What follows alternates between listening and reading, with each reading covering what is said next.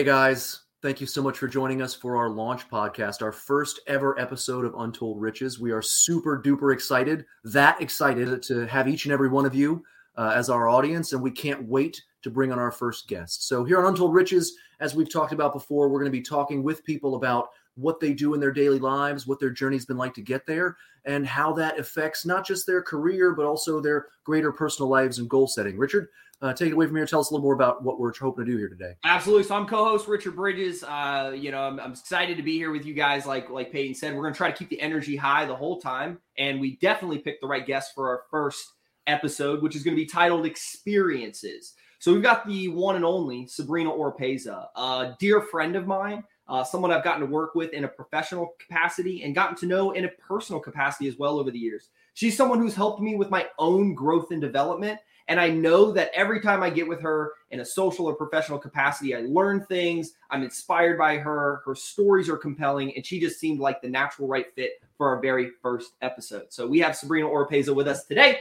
And I'm very excited. There she is. Well, thank you guys so much for having me on. I'm super excited to just share a little bit about my journey and, how I got to where I got and where I'm heading next.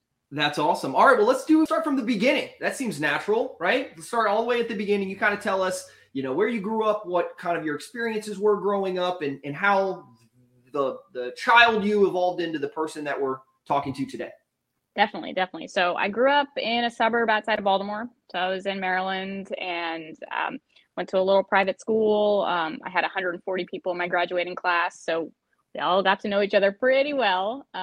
But to that end, I was kind of in a little bubble where I grew up. And one thing I always was seeking was learning from other people around me. And so I made it a point to spend a lot of time in the city, spend a lot of time at other schools, and just trying to have as many experiences with as many people as I could. And so eventually I ended up in DC at American University.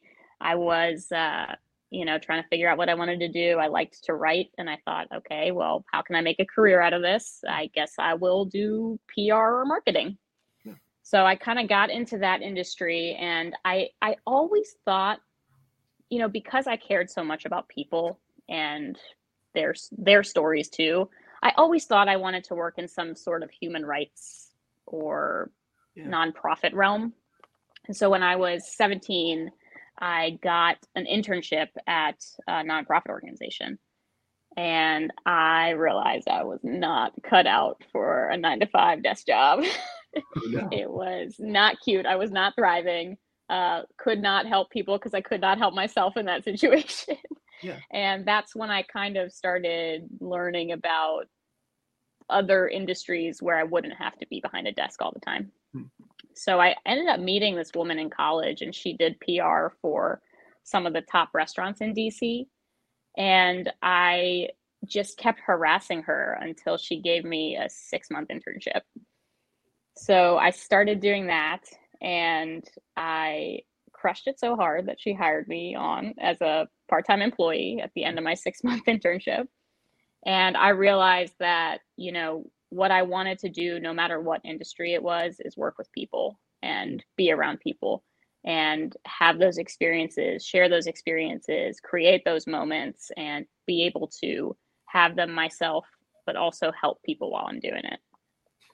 One of the things you just mentioned that kind of stood out to me, and I'd like to visit it in a little bit more in depth. I don't think everybody naturally from a young age aspires to do charitable work. A lot of times I think that's an evolution that you live and have life experiences and get to the point where you think to yourself, I'd like to give back now that I've learned. You wanted to do that at a young age. And even though circumstantially it did, like the work, how you went about doing the job wasn't in alignment, how did you get interested in that at such a young age? Oh, I'm so glad you asked that. So I used to joke that I collect minorities in myself. So, I grew up Pakistani. My family is from Pakistan. So I'm already the child of immigrants. I'm a woman. I'm queer. I just am like collecting all the minorities possible. And then on top of that, I'm kind of creative and off the cuff and a little bit irreverent. So right there, I don't fit in. And I'm in this private school where everyone is very similar. And so I'm looking around like, okay, well, I don't get that. Where can I find that? Yeah. And I realized that actually, we have so many parts of our identities that you don't have to find it from one group or one person. You can actually share that with many, many types of people, and you can learn from walks of life that aren't the same as yours. So I had that instinct of seeking out a sense of belonging, but then I sort of got to this journey where I understood that you can get that from a lot of different people. And even if they're not like you, even if you don't belong to their group, you can get something from them and they can get something from you too. Yeah. Yeah, the impressive part is kind of to circle back to Richard, is that is incredibly compelling. But even in spite of that, most people have to become sort of like morally bankrupt or something, before they want to reach out to people just to kind of do good. Do you feel like, and I know in my own career, I wanted to be a teacher when I was younger. That was my aspiration. I wanted to teach music. And for personal reasons, that wasn't the path I chose.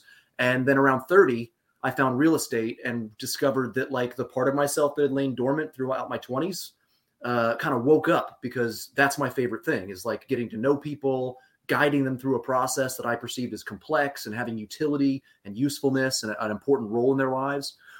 Do you find that real estate, as you've grown into that role, has allowed you to scratch that itch maybe as much or more than you expected? How did you come about that? Oh, absolutely. So, prior to real estate, I thought that what I needed to do was work with a cause that had a direct correlation to helping people. So whether that was nonprofits or whatever. But I realized that if I'm able to channel that energy into work that is not only fulfilling to me, but also monetarily lucrative, then I can use that additional money and time to continue my efforts in a way that I have total control over. I know that Richard has heard me say this 100 times. My dream is to be able to walk into a charity and write $1 million check without having to think twice about it. That is my dream. When I think about why I do what I do, that is what I think of every single time. That's what keeps me going, is being able to have that financial freedom to donate to the causes that I care about, but also donate my time to the causes that I care about. I remember the first time that we met and I asked you why you do what you do, where you want to end up. And you told me that story, however many years ago it was at this time. I remember thinking to myself, it takes a special type of person who wants to work hard and build something and attain success by, the standards of society to then just give it away. I don't think people are by and large wired that way. And I've always found that fascinating. And to be honest, I haven't felt that way. I wanted to achieve goals and different things. And it certainly wasn't in an endeavor to give it all away. For me, it was to keep it and provide it to my kids and my wife and give them a better experience. But for you, what was impactful is knowing, because of these experiences you had growing up, that you could make such a big difference by giving that money to somebody else and by using that as the inspiration to grow. It's huge, and it's so inspiring for myself when I think about what I can accomplish with that. Because at the end of the day, I don't need a whole lot. I need my animals, I need some loving, I need food, and go to a couple concerts here and there. I don't need a lot, but there's so many people that need something. So if I can even give a little bit toward that, then I will consider my existence on this earth worth it. Sabrina, tell me a story where you changed someone's life, or you at least made it better by being in it, that really was fulfilling for you, because you've touched on that before and it's something that you're chasing. And I know it isn't waiting until you write $1 million check. I know you've already done that in people's lives. Tell me a story, the first one that comes to mind. Yeah, actually I'm thinking of a very real estate specific story. Okay. I got a lead from my accountant, and he said, this could be a difficult transaction because this client has been trying to purchase a home for 3 years. And so I was introduced to this client, and it was him, his wife. He had 2 small kids. He had been trying to purchase a home for 3 years. The first year he started looking, and he's an immigrant and a business owner. So, he's already got a couple of roadblocks in the way. Yeah. The first year that he went to look, they were connected with a realtor who said, oh, you don't need a pre-approval right now. We'll worry about that later. Got them under contract on a home.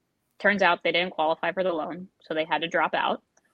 Second year, same thing. So sort of the same thing happens. A couple of other things were different. He was pre-approved, but at the end of the day, still couldn't get the loan. So then 2 years, 2 different houses, didn't work out. Third year, he gets introduced to me. I'm committed to helping this guy. Really, really sweet family, hardworking family. We are in a competitive situation. We absolutely max out on their budget, but we weren't the highest offer and we still got them the house. Beautiful home, had a pool, great location. Everything's good. 3 days before closing, I get a call from the lender saying, loan's not going to go through. Stop.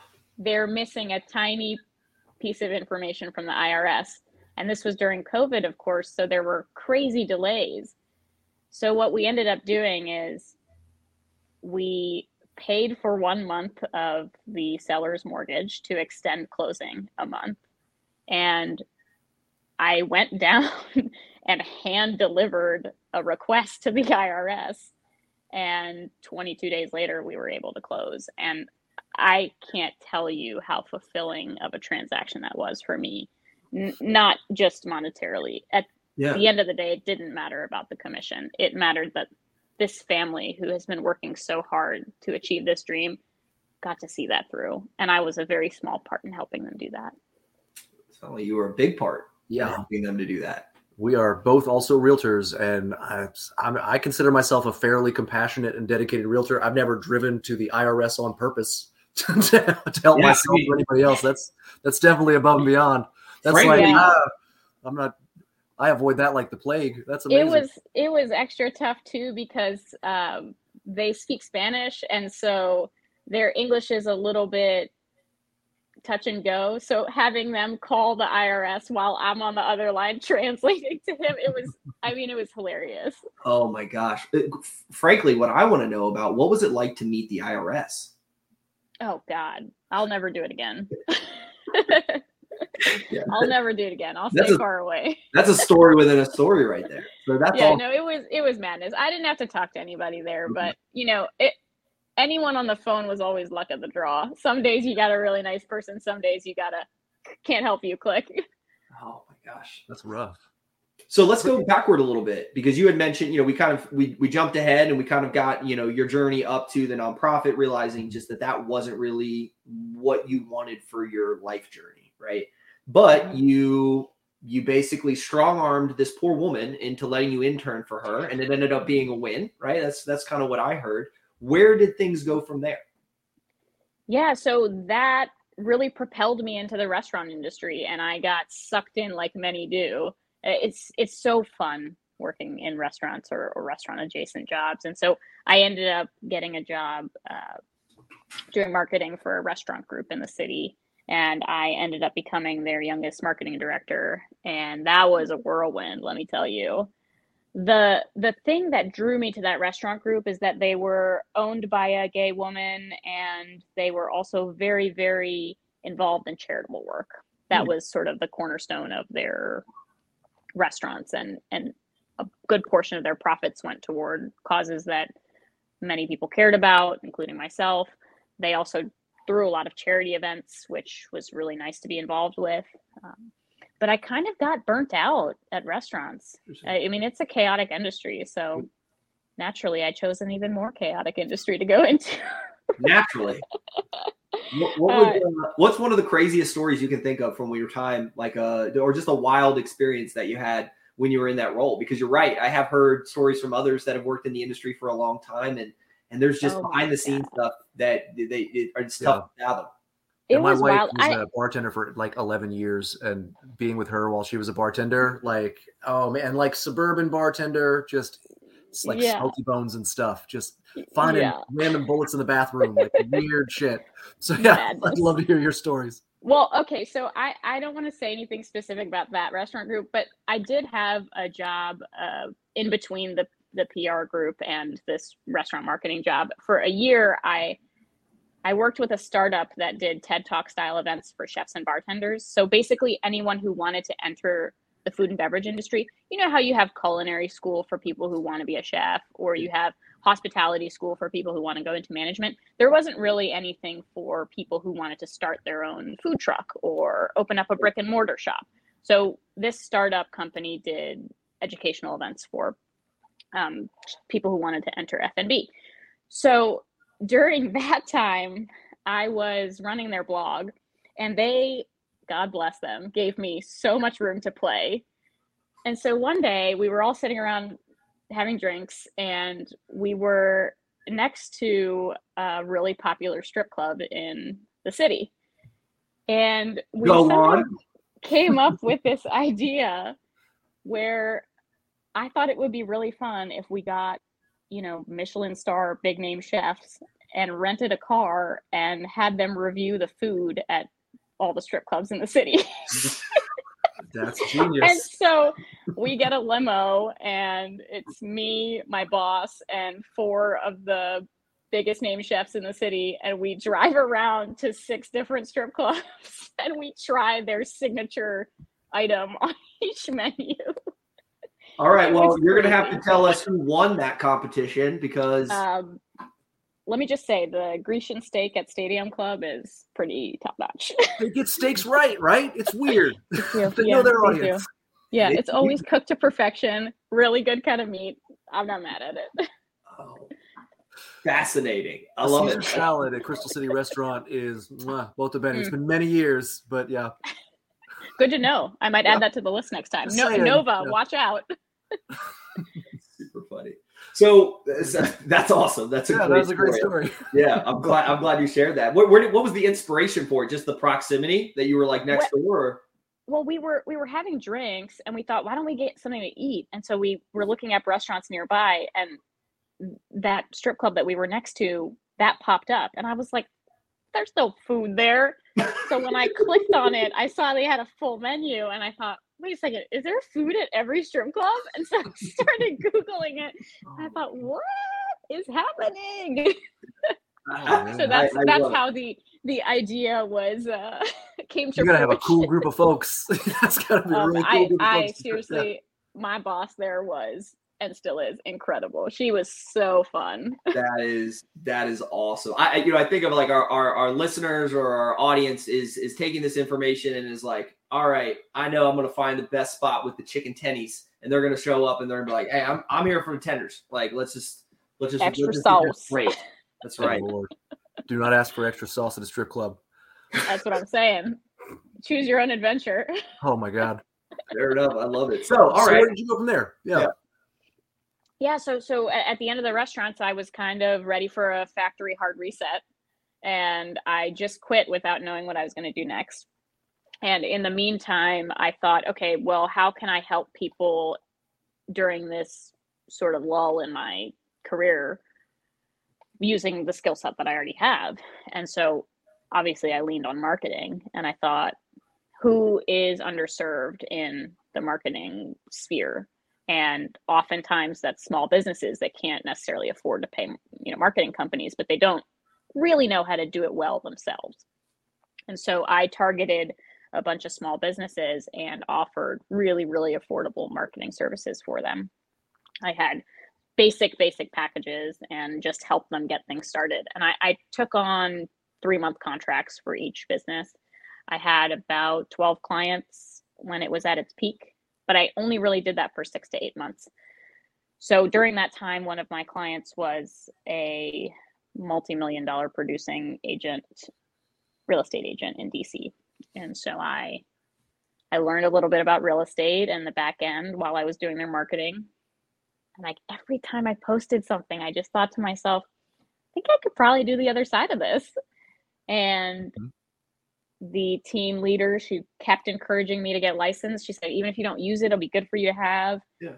And I did. And I met someone at Pearson Smith Realty, and it just really tumbled into this madness that I'm in now. I love it. And what's your experience been like since you've been in it? What are some things that you feel like you've taken away or learned as you've been growing and just living this new career? Sure. I think we learn a lot about ourselves when we run our own businesses. A lot of people don't realize that you're running your own business when you're in real estate, but you really are. You have to be, motivating yourself. You have to be a self-starter. You have to find a structure that works for you and stick to it and treat it like a job and all of that. So I certainly learned a lot about my strengths and weaknesses during this process, because I don't have anyone to blame except myself. And on top of that, the story that I shared earlier about that client who couldn't buy a house for 3 years, and then we finally got him to the closing table. Those are the moments that make it worth it. I made 6 figures in my first year, which is awesome. And of course, that was amazing for my lifestyle choices and the experiences that I can give myself and those around me. But the moments that I remember the most are those smiling faces at the closing table. People who didn't think it was possible to buy a home and are now taking this huge step that's going to better their lives. Mm-hmm. When someone asks me a question that I learned 5 years ago when I was in real estate school and I get to answer that for them, that's exciting to me. Yeah. Is helping people learn more, understand more, and realize that the possibilities are endless. Mm-hmm. So one of my favorite parts about real estate is definitely the person-to-person connection that you start to form. Just to share about myself, I was really shy growing up, and I'm not one to I like to communicate, but I got to have a reason to share whatever light I'm hiding. And real estate provided me a platform so that I could connect with people in a really powerful way and make a strong impact, and then impact my own life as well. How do you feel like, since you graduated into owning your own business and, from the marketing and into real estate and seen that kind of grow, what other avenues of expression have you been able to kind of explore for yourself? How have you grown in other ways because of the empowerment it's given you? Yeah, it's given me the flexibility to have more time to do things. So, I always thought I really want to volunteer at an animal shelter. And prior to being in real estate with a flexible schedule, I couldn't do that. Now I volunteer at the shelter once a week, taking my dog out on hikes, being able to take weekend trips. I can do all of that stuff. I can volunteer during the day, which is when they need the most help. Mm-hmm. I can donate clothes and money, which, previously I didn't have the disposable income to do. So these are all things that this industry has opened up for me in terms of giving back, and not just monetarily, but with my time as well. Mm-hmm. I like it. So I have a few other questions that I think are I warn you on these. So I want to get just your raw take on them. And it's more specific experience related. But give me a story surrounding, or an experience surrounding, a moment where you felt incredibly proud of yourself. Every day I wake up, Richard. Every day you wake up. You did it again. Yeah. I did it again. I get up, I make that bed, and I'm like, I've done it again. You've done it again. Britney Spears comes on the radio. Oops, I did it again. Starts playing. Yeah. You dance around your room. Wait a second. Have you been watching me every morning? This is getting weird. You can neither confirm nor deny. I will share a personal thing. So I fell victim to a pandy divorce last year, and I can't tell you how proud I was of myself after that, because that was my biggest fear, is being alone and doing things alone.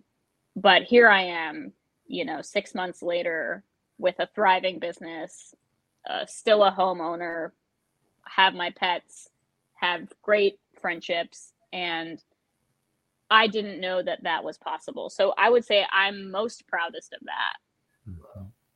That's, it's interesting because I know you, a little bit. So I have some context here, and being a sideline observer of your life is you attract people to you. And I think by and large, people might see you and perceive you to be someone. How could Sabrina be lonely? How could she feel alone? People want to be around her, right? You collect these people and you become their best friend like that. You're like one of my best friends. And it happened so quickly and so organically. So if somebody was feeling like they were alone or not in it, what's some advice you would give to them, even in a dark moment, that they could use to hang on and push through? I am so glad that you brought that up, because for me, I learned this past year that there's a difference between being alone and being lonely. You know, being alone, you don't necessarily always have control over. People come and go, they're around you. Being lonely is something that you actually have ownership over. Because if you find a home within yourself, then you'll never need anyone else to find a home in. And so my advice would be to find peace within yourself and find a home within yourself, to know that no matter how many people come and go are around you, you will never be lonely because you have yourself and you have your values and you have your love and you have your spirit, and no one can take that away from you. That speaks a lot directly to me. I had an experience last year when I went out with some friends for a birthday party, and the topic of going to a movie by yourself came up. And we're going around, and I had very strong feelings about it immediately. So I shared them. And those feelings are, you murder people in your free time if you go to movies by yourself. Right? That is how I feel about it. What type of psychopath goes to a movie by themselves? Yeah. It's like my favorite thing. I realized 10 seconds later is that everybody else at the table is like, no, you're the weirdo. Like, you don't go to the movies to entertain someone else, or that they have to be a part of your life experiences. And that actually opened a can of worms in therapy and my own life and analyzing things. And what you just said is so profound and touches on that experience for me, because there is a difference between being alone and being lonely. And for me, there was no difference.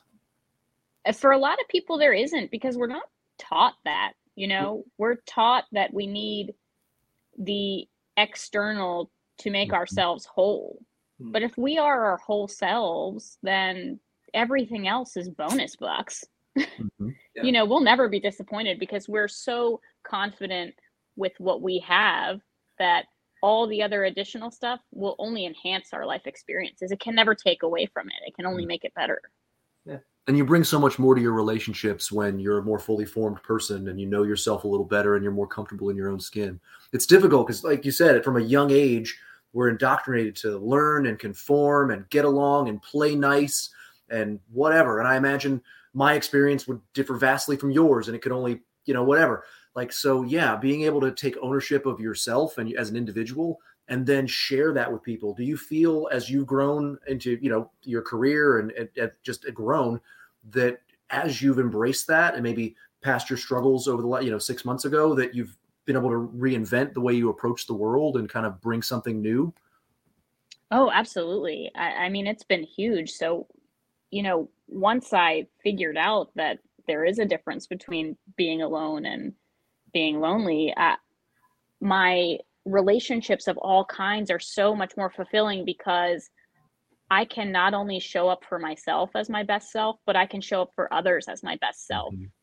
And, in fact, I think a lot about what I want for this year. And a word that keeps popping up is authenticity. And it kind of ties back to creating spaces and moments and safety.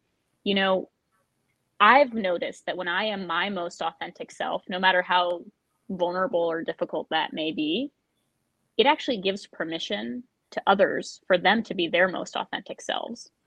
And we are all human. We're messy. We miss deadlines. We make mistakes. It's okay. If you are showing up as your true self, giving the other person permission to do the same thing, then that is a really beautiful thing to me. Yeah. Isn't it crazy how the reciprocal honesty really does? I mean, more than any law of reciprocity, like if you can be present with a person and let them know that you're with them in the moment, like you get so much more back. And instead of asking and feeling like you're a sponge that's drinking in what they're giving, you're like squeezing out your own sponge into that moment. It's incredible. And like you get so much deeper, so much faster by doing that. It's fantastic. It's absolutely. And being a good listener too. I've had this help me in my career as well. I was on the phone with a listing agent the other day, and I think I made a silly joke about myself. And then I just sort of stopped and let him talk, and he kept going and kept going. And, a lot of people will try to fill the space if there's an awkward pause or a silence. Sometimes I just sit there and let that silence brew. So that happened on that phone call. And all of a sudden, we're talking about this place that's listed at 4:55, and he just keeps rambling, and he goes, I think if there's a 4 in front of it, the sellers will accept it. So I let him negotiate against himself just by listening and, letting him feel comfortable enough to share his thoughts with me. Yeah. So it can really be a huge change in your whole life if you just feel confident and comfortable with yourself and your true self, and then be a little bit vulnerable and give people the permission to do the same thing. I think that's something that attracts a lot of people to you, is you're very confident in who you are. And do you feel like that was something that you were kind of born in your experiences as a child? You were that way all along? Or do you feel like that was circumstantial? It was part of your nurturing and how you grew up and the experiences you had? Because you come across as very confident in what you know, not cocky ever, but very confident in that, when you have something to say or something to offer, that it has meaning. Well, thank you. I always cared very much about words. So when I do say something, it is thoughtful, and I do mean what I say. And I grew up in, my parents are extremely social. So we were going with them, my brother and I were going with them to events sometimes 2-3 nights a week. And so we got very comfortable being around a lot of adults.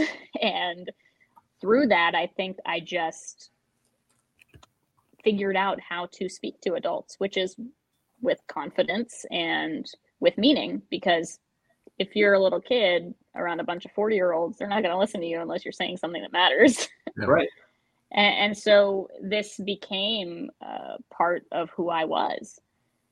And so I do want to say that I didn't always feel confident on the inside, but I knew how to present confidently.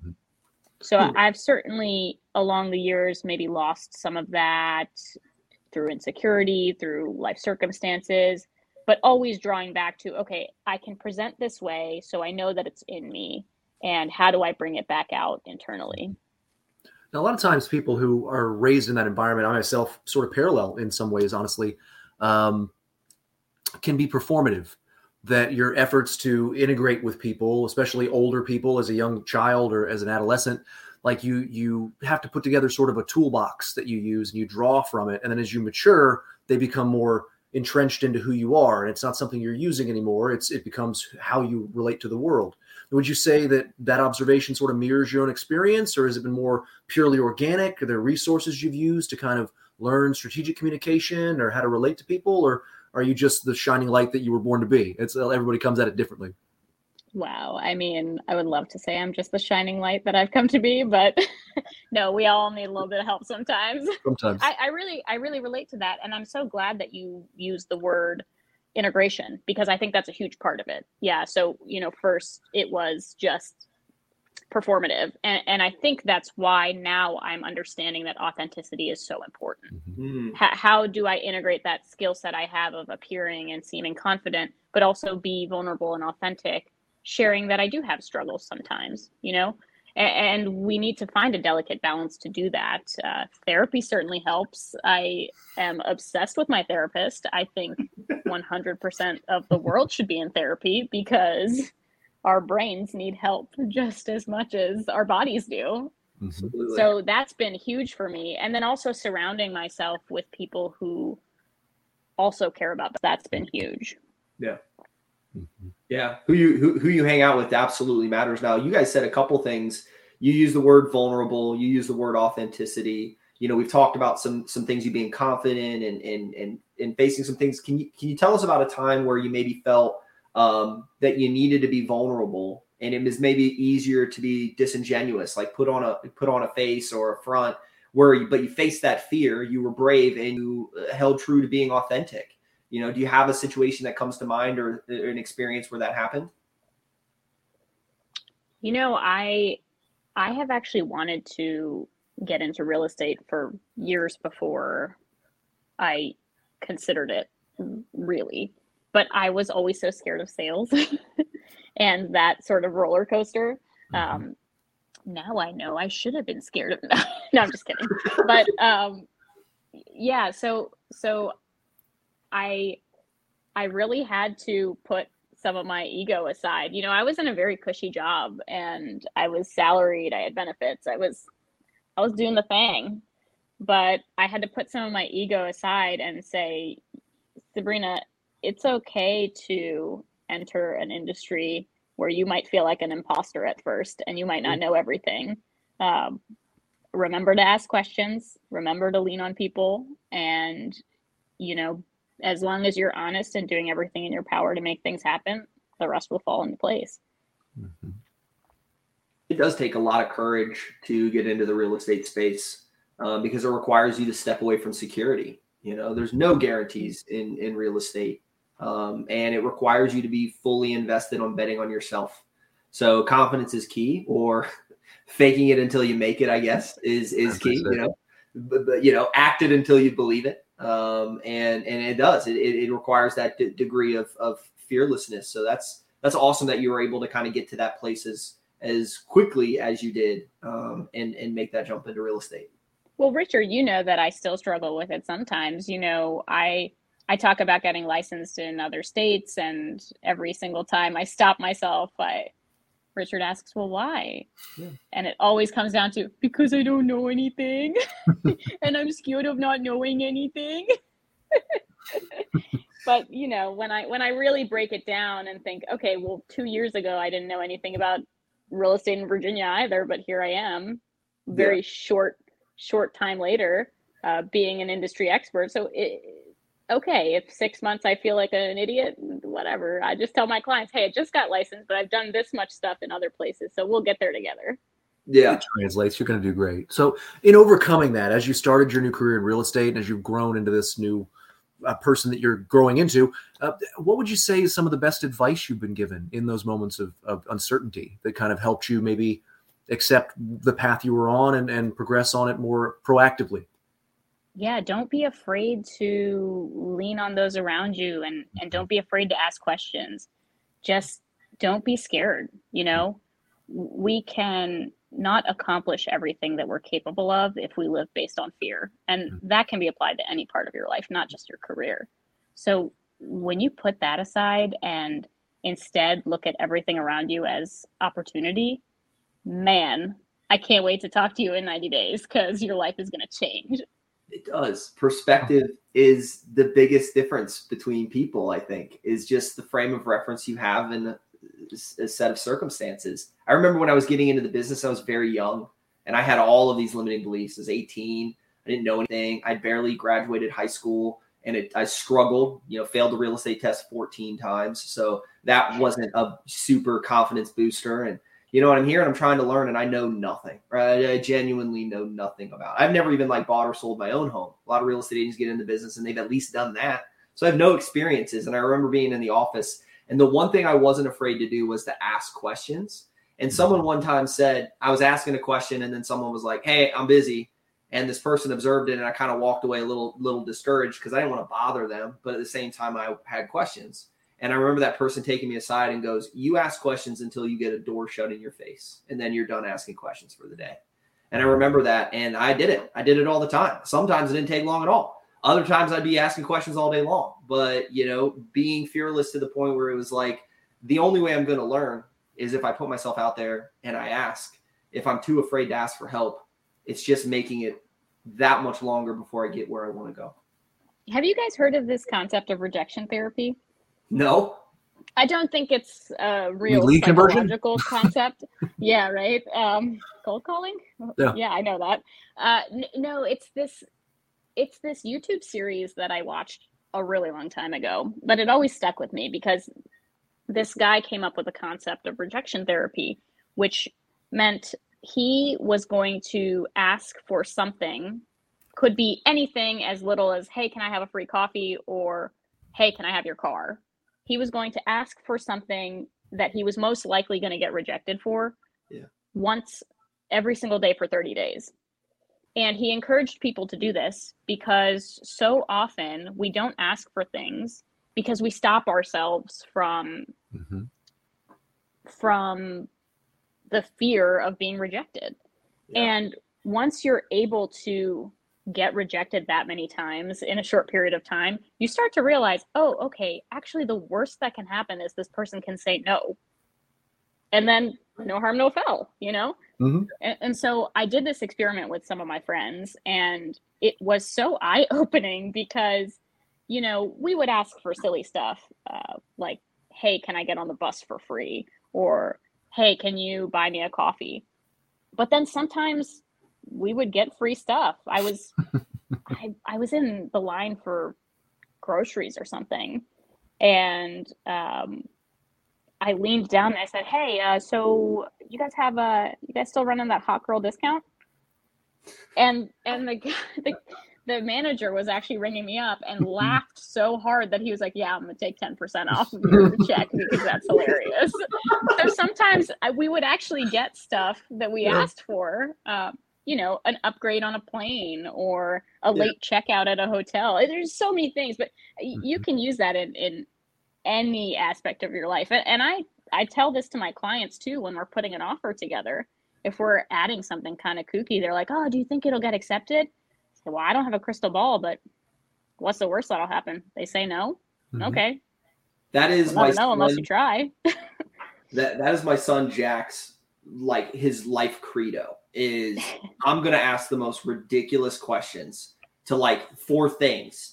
Because at the end of the day, he goes, if I don't ask, it's always a no. And I hear him all the time. He'll come up and he'll be like, hey, can I have ice cream for dinner? And we're like, you're 15 years old. No, you can't have ice cream for dinner. You know better. And he's like, you don't ask, it's always a no. And then he walks away. Like, it's literally his life motto. He'll say nonsense. He'll be like a blizzard outside. He's like, hey, can I walk to the grocery store 3 miles away? It's like, no, you can't walk to the grocery store 3 miles away. He's like, I want some sushi. If you don't ask, it's always a no. Walks out of the room. It's like, this guy's that's an amazing quality. Like that's, you know, it's better that than saying you're sorry every 5 seconds when somebody, you know, you bump into a door frame, you know, and it's 100%. But people exist in that climate of constant hesitation. You know, we condition our bodies and we work to excel in our profession, but we live in these little goldfish bowls. And every time we hit the bowl, you know, oops, and we turn around and keep going around in that circle over and over and over. And I've never heard of it phrased this way, but I mean, it was applied to socialization back in the day when I was, you know, younger. Like the idea, it's like my brother went through something recently where he became single after having been in a relationship from like 18 to 28, like literally. And he was obviously crushed by this transition in his life. He wouldn't be bothered by me sharing this. And we had a heart to heart. And I was like, you know, you just have to keep putting yourself out there and not be afraid. Like keep saying hello to people. And half the people you do actually say hello back, you're not actually going to want to continue that conversation. Stop assuming that a rejection is not necessarily a better path that you're not taking to guide you back to where you're supposed to be. And eventually you're going to build your confidence up, and it's transformative. And I've never heard it called rejection therapy in that context, but that's a really cool kind of way to live your life and kind of gird yourself against that daily fear that we all have of like bumping into somebody in an elevator. You know what I mean? Yeah, it's such a fun exercise too. You know, if you have a week where you just are feeling frisky, just go in and ask for something stupid that you know that people are going to say no to. You'd be surprised because for the most part, we as people want to help each other. So if there's something we can do to help you get what you want, then most people are willing to do it. You know, of course, if you're like, can I have your car? Probably they're going to say no. Can I borrow your phone? Is a popular one. Hey, can I borrow your phone? Right. I just need to make a call. I got to call my wife and just see how quickly they shrivel up. You know what I mean? One of my favorite things to do that I used to do when I was a little younger was I would get into an elevator and I would face everyone. And I would just wouldn't even necessarily say anything. I would just face the other way and just be like, hey, guys. And maybe like, man, isn't it fun when you jump up and it feels like you're floating for a second? And half the people look at you like you're nuts. But then like that random person will be like, yeah, it's kind of fun. And they go up on their heels a little bit. And you share a moment. You know what I mean? And then you go on the rest of your day and you're having a much better day because you just got out of your own way for a second. That's so fun. It's all about, you know, getting yourself out of your comfort zone and, you know, just to tie it back to experiences. That just only creates more experiences for you and the people around you. I mean, I bet you everyone left that elevator being like, hey, remember that weirdo who turned around and jumped on that elevator? They told everyone. Yeah, they probably laughed about it later. He probably made their day too. I want to be a weirdo whether I show people or not. I might as well allow myself to occasionally be chill and cool about it. So I think that's really fun just as a thing. Live your authentic self, Peyton. You know, I support it. I saw a YouTube video one time, and this guy was walking around trying to buy people's dogs. Like, he just had a suitcase of cash, and he was like, "Hey, will you sell me your dog for $20,000?"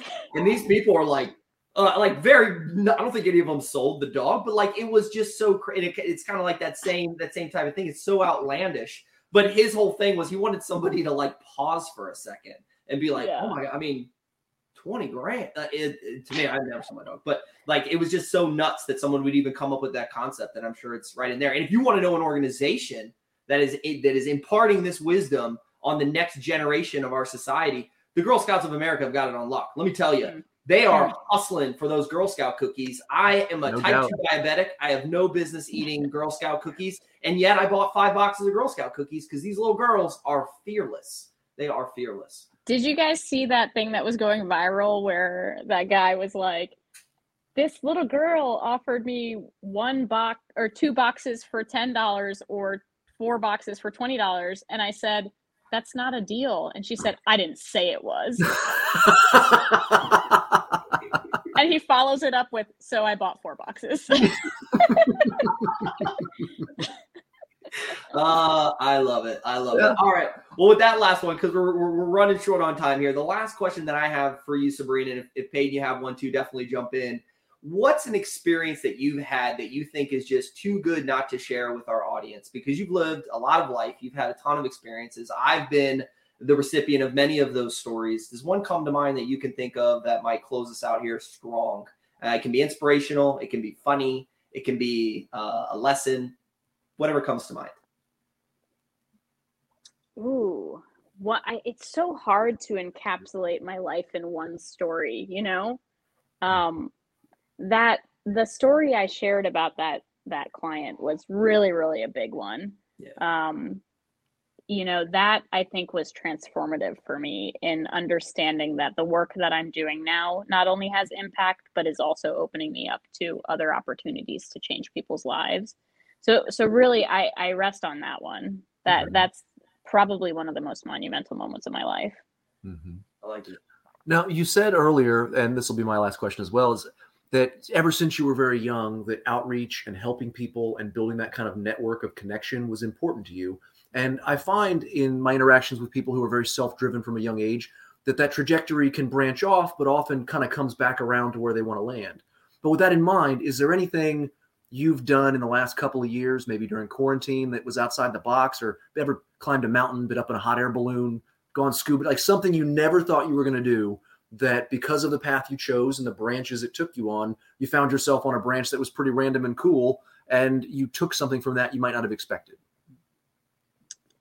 Yeah, so I went skydiving for my birthday, and this was a really interesting moment because I was actually sitting down with my roommate, and she was typing on her computer. I thought she was just working, and she turns to me and is making casual conversation. You know, she asks me, so do you have any bucket list items? You know, you're turning 30 this year. What have you thought about doing? Do you have plans for your birthday?